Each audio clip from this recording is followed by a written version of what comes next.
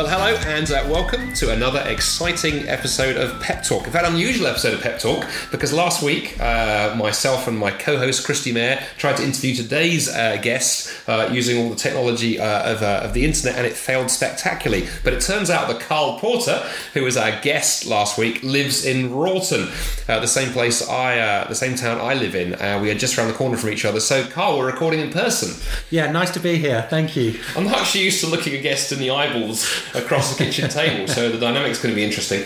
We have no Christy. I could try and do a Christy Mayer impression, but we won't. But Carl, why don't we start with a bit about your story, because now you're an evangelist and a church planter, and we'll come to evangelism and stuff in a moment. But you haven't always been an evangelist and a church planter, because you haven't always been a Christian. So tell us a bit of the story that you were sharing with me when we sat down for a cup of tea a wee while ago. Yeah, thank you. Yeah, so I've been a Christian about 8 years now.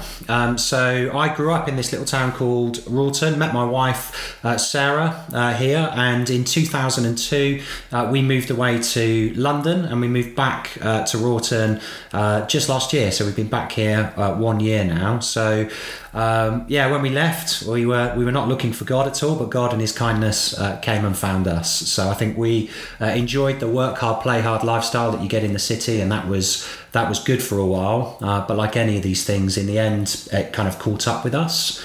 So around 2009, when our first daughter was born, I found myself in a very difficult position at work.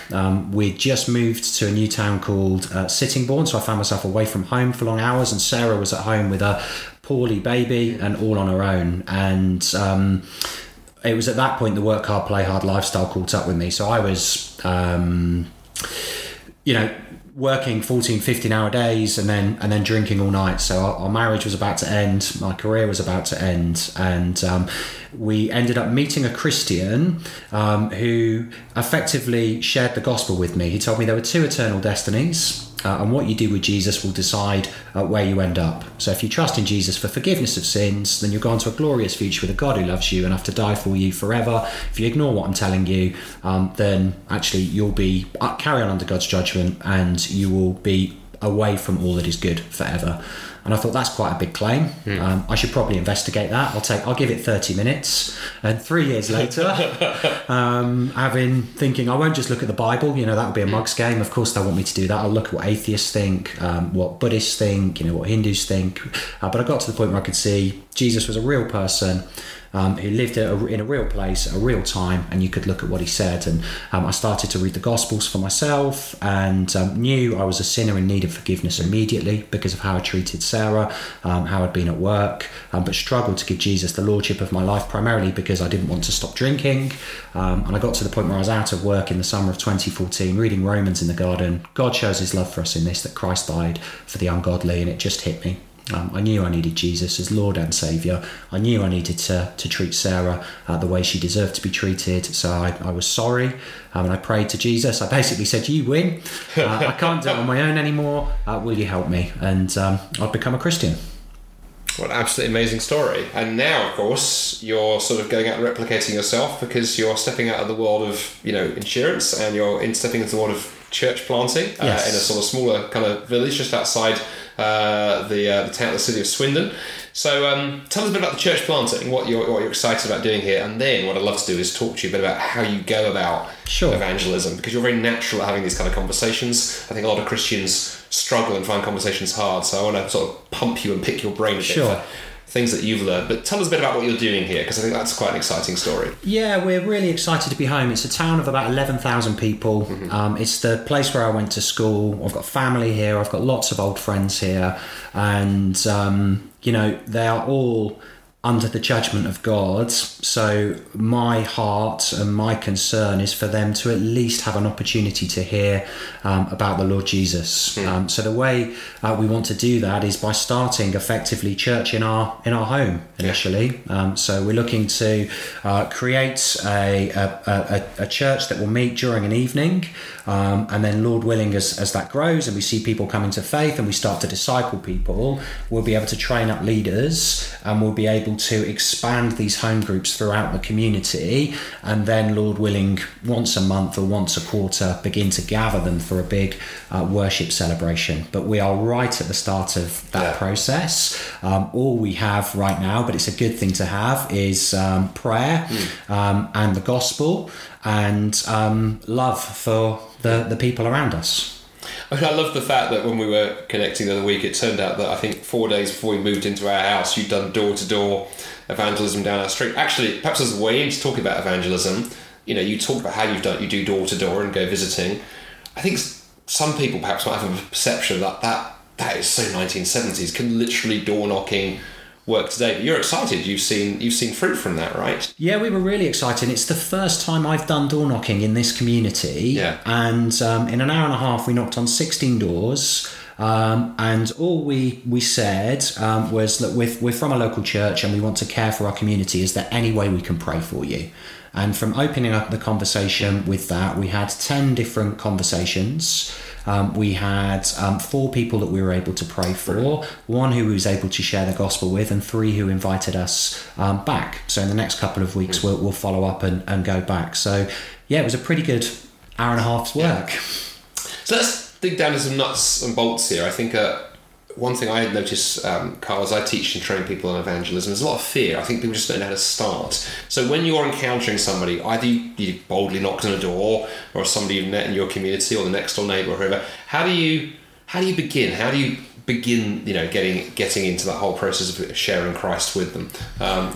You were sharing earlier how you've thought some of this stuff through, now teach and train others. So how do we get going on evangelism? Where's a good place to begin? Yeah, I think the best place to begin first and foremost is our own hearts. Yep. You think it's natural. Actually, I've had to work really hard at this, but I think the way working hard at it on our own behind a closed door shows our love of God and our love of others.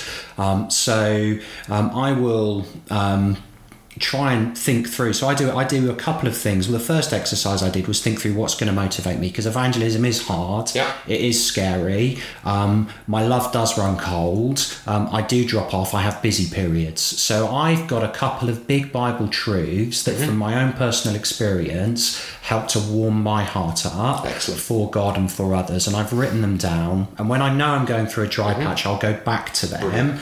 And then I can work on that. But I also do what I call my spiritual MOT. About once every 6 months, I will write down on a piece of paper what's stopping me from sharing the gospel. And I will just have a real honesty session with myself. So what is it? Is it I'm scared of people? They'll talk about me behind my back. I don't know what to say. Recently at work, it was the LGBT movement. So, because what I find is every 6 months it changes. Yeah, that's right. So I'll write that down. Then I'll think of what category that is. What does it reveal about my relationship with God? And then what can I do to help myself persevere? And I think that spiritual MOT is so helpful, because then it will give me things to go and work on. But then I also worked really hard at learning a gospel framework. It sounds really basic, but I wanted to be clear on what I had to say.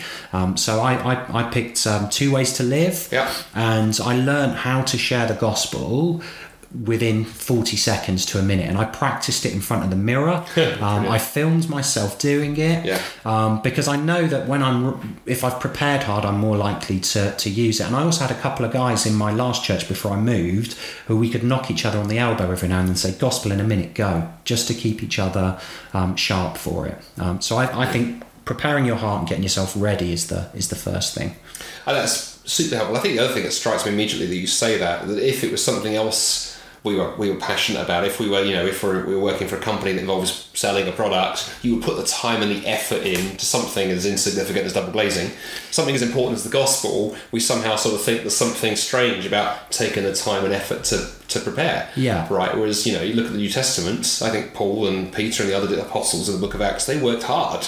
They put the time and effort in. And in fact, 1 Peter says always be prepared. Yes. To give a reason. So okay, so you've got your heart right. You've done that spirit. I love the spiritual MOT, by the way. That's genius. You've got yourself warmed up. Then where do you go from there? What's the next step? Yeah, so then I try and think through. So somebody once said to me, talk about spiritual things naturally and natural things spiritually. Oh, good. I thought spiritual things, that's everything I've got going on in church, in my church life. So how can I just drop that into conversation? So I can be a kind of, if you like, a truth dripper. If I went to church on a Sunday and I've heard something in the sermon and somebody asked me how the weekend was or what I was up to, I can talk about all the great things we did with the kids and maybe went to the football, but actually on a Sunday morning, I went to church and I learnt that you're either in Adam's family or you're in Jesus's family. And people are going to look at me as if I've got two heads or walk off, or they're going to start to ask questions. And then as they start to ask questions, I can begin to engage a little bit more. So if you're meeting somebody on a Thursday morning who's in a Bible study on a Wednesday night, talk about your Bible study on a Wednesday night, but unashamedly, happily, knowing that what God has to say and what you've learned is not just for you to keep, but it's for you to pass on, and it's the best thing that they can possibly hear. So it's the most loving thing you can do. And then natural things, there's so much openness at the moment. So I'll think, what's the big thing in the news that people are likely to be talking about? So we've had the pandemic, we've got a war. Those are the two primary things. We've got Boris Johnson and the leadership challenge and dishonesty in elected officials. So I can simply say something along, if we're talking about Boris Johnson, do you know, I've been praying that our government leaders would have a heart like God's, that they would care for the oppressed and the poor and the widow and the refugee. Wouldn't it be amazing if we had a leader who was honest and really cared for the most vulnerable in society, had a heart like God's? Wouldn't that be incredible? And then you just see where the conversation goes from there. So it's speaking about those things naturally and unashamedly. How can I just drop a Bible truth into the conversation and then see where it goes? Yeah, I think the other thing as well that's so helpful in what you share there, Carl, is, I mean, speaking positively about church. You know, I think a lot of our non-Christian friends either know nothing about church or have quite negative impressions, but I've become more and more convinced one reason is, as Christians, we clam up. We just don't talk about it. And the more that we talk positively, people don't go away going, well, I'm going to go to church, but Carl obviously goes and he loves it, and I've heard from this person and this person. And I think the more we can gossip positively about church, it'd be amazing. I completely agree. And even your church prayer meeting, to tell people the amazing things that you were praying for your community and for your town and for your neighbours. I think people will be blown away by just, there's a group there that really cares for us. Yeah, and then the other thing as well, actually, I think is those of us with kids. Our kids catch this. You know, in the neighbourhood we used to live in before we moved, I was really encouraged to watch my 6-year-old, you know, had some sort of 6-year-old gospel conversations, because Chris would, you know, be listening to what his friends were saying, and then he would say, I'll pray about that at bedtime. I was like so proud of him, because he'd caught that from us, but that started little conversations with his mates, because you're then teaching your kids to talk naturally about faith rather than, you know, I think we've made this mistake in the British church sometimes, where church becomes this thing that happens privately. It's the world out here, and we need to reconnect those worlds. So I think what you say helps that. Yeah, absolutely. So you've got yourself prepared, you've then done that kind of, you know, finding those connecting points in the conversation. What comes next? If someone expresses an interest and says, hey, that's interesting, how do you then take that further? What have you found helpful? Yeah, so to move the conversation on, it depends on the topic. I'll do a myriad of things. So the Samaritan lady in John chapter 4 is my hero in evangelism. Excellent. So she's got a 2-step approach. She makes a claim about Jesus and then invites people to come and meet him, to come and hear from him. So come meet a man who told me all I ever did. Could this be the Christ? So I've made a claim. Now I want to, and they're interested. Now I want to invite them. So it could be that we were talking about a particular topic, and I'll say, I know a great Christian book on that topic. Do you mind if I give you a copy? And then we can get together and discuss it. Or I heard a great sermon on this topic. Can I send you the link? And then we can talk about it. I might give them a gospel and say, hey, why don't you read this gospel? It should only take an hour, 2 hours. And then why don't we get together and discuss through, any questions you might have, anything you might have disagreed with. Or another thing that I like to use is a resource called The Word 1-to-1. And I'll say, look, I've got this great resource that takes you through the Gospel of John. It's an eyewitness account of Jesus' life, death and resurrection. I think you'll enjoy it. Why don't we just look at the first 18 sentences together and see if you like it? And if you enjoy it, then we can keep meeting, or invite them to church. Yeah. You might have a Christianity Explore course coming up, or Alpha, or whatever it might be. But what I want to do in all of my evangelism is get them hearing directly from Jesus in his word. So learning from the Samaritan lady, she knew she had to get them directly to Jesus. And as soon as I've got them somewhere where they are engaging with the word, I can back out of the conversation and I can allow them to speak directly with Jesus. And then my job is simply to just be a loving page turner. As long as I can love them and keep turning the page on whatever book of the Bible we're reading, then get the heck out of the way.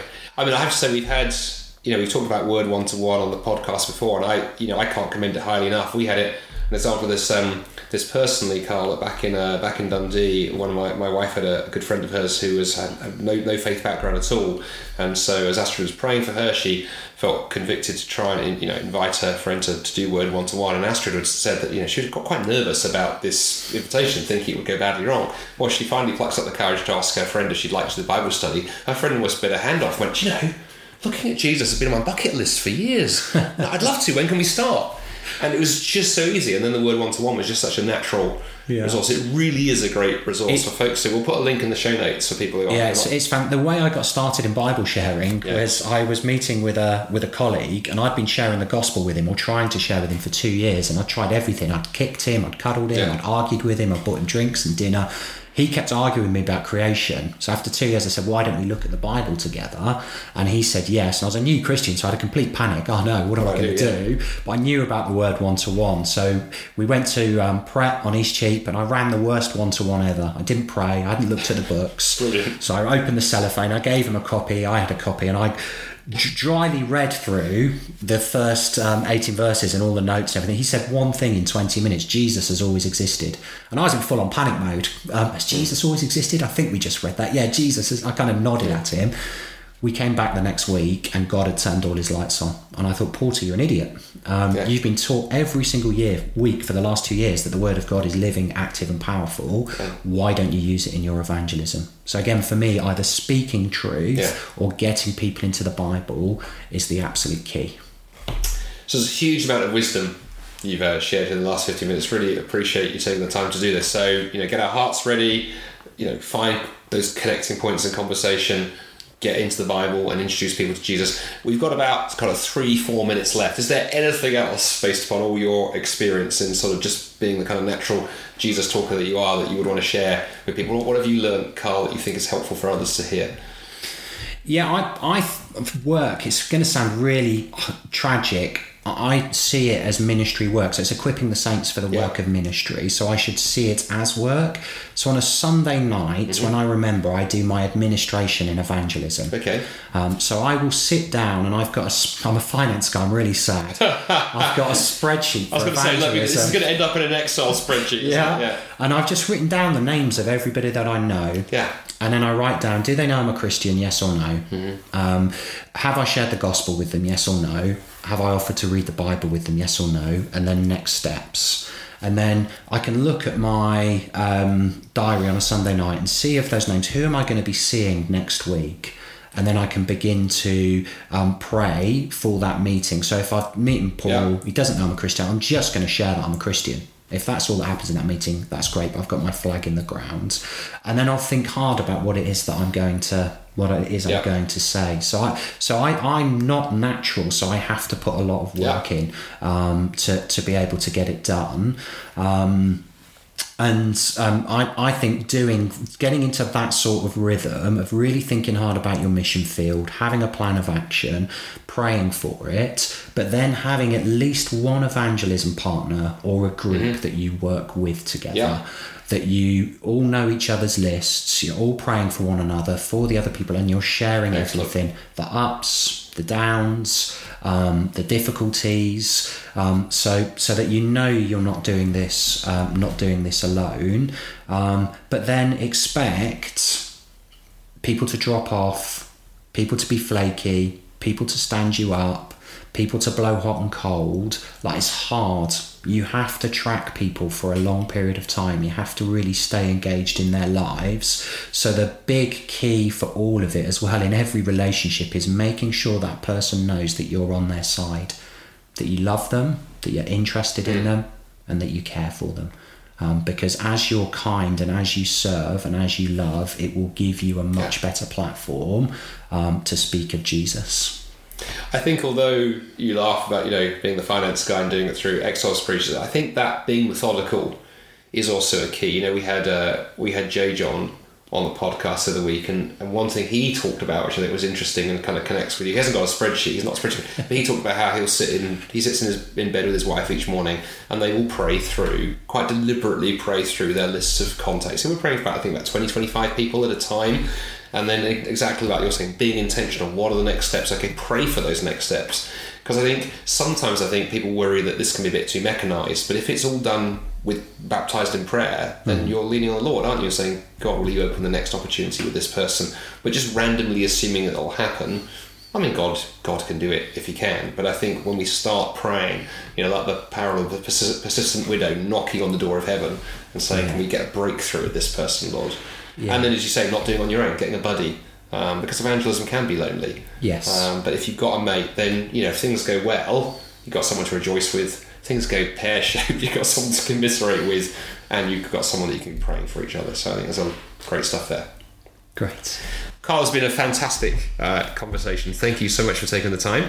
And if people want to find out kind of more about what you're doing or pray for you, is there a way they can connect? What's the best way for people to find out the stuff that you're doing? I'm happy for people to get in touch, whether they do that via my email address or not, whether that can be we can put on the show notes, and I think we're on social media. I stalked you on Facebook, so we can find out what you're doing. I was impressed that as well as the evangelism, there are also apparently large cooked breakfasts involved on your Facebook feed. When I stalked you this morning, there was a picture of bacon and eggs that you'd shared from your friend that you've been doing evangelism with. So you're looking for it blank. I must have it too often. I can't remember the bacon and eggs. Good stuff. And bowling was involved as well, somewhere as well. Oh, that's right. Yeah, we had a group come over, and they were doing trials at the local bowls club. So a couple of the guys went in and had a trial. So I'm actually going to pop down there and see if I can get to know them next time they have some trials as well. Brilliant. Well, we've covered everything in this podcast. But anyway, Carl, it's been great having you on the show. And for all of you listening at home, we'll be back in another 2 weeks with my co-host, with Christy Mayer, and another guest for another episode of Pep Talk. Thanks for listening.